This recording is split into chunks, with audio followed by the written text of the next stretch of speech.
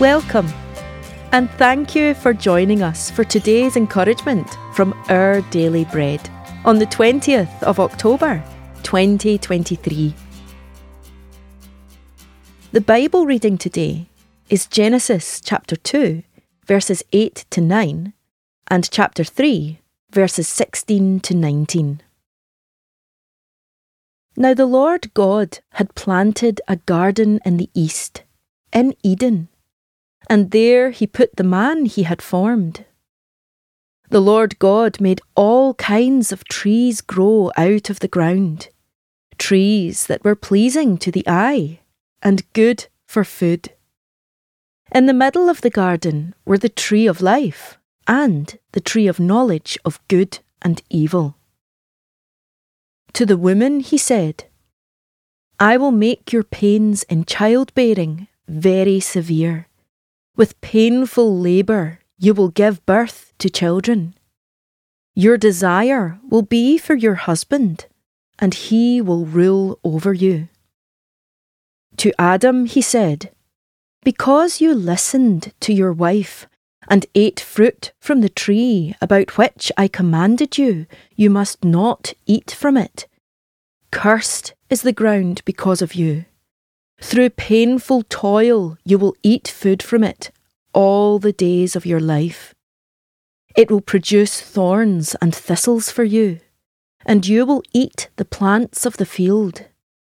By the sweat of your brow you will eat your food until you return to the ground, since from it you were taken, for dust you are, and to dust you will return.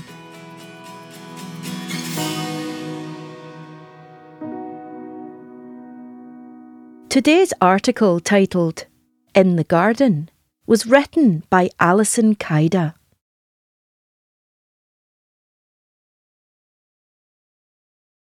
My dad loved being outdoors in God's creation, camping, fishing, and playing games. He also enjoyed working in his garden, but it took lots of work. He spent hours pruning, hoeing, planting seeds or flowers, pulling weeds and mowing the lawn. The results were worth it. A landscaped lawn, tasty tomatoes and beautiful roses. Every year he pruned the roses close to the ground, and every year they grew back, filling the senses with their fragrance and beauty. In Genesis, we read of the Garden of Eden, where Adam and Eve lived, thrived, and walked with God. There, God made all kinds of trees grow out of the ground, trees that were pleasing to the eye and good for food. I imagine that perfect garden also included beautiful, sweet-smelling flowers, perhaps even roses, minus the thorns.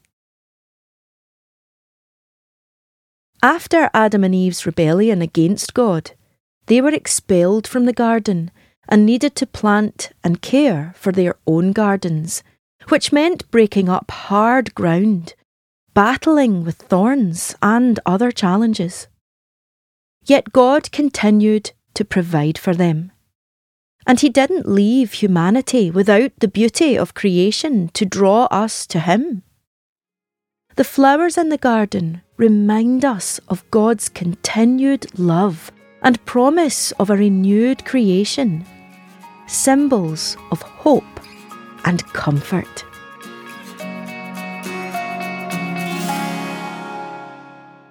Let's pray.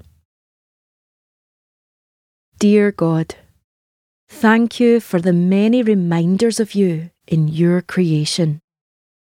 Thank you for beauty among thorns. Amen. Thanks for listening today.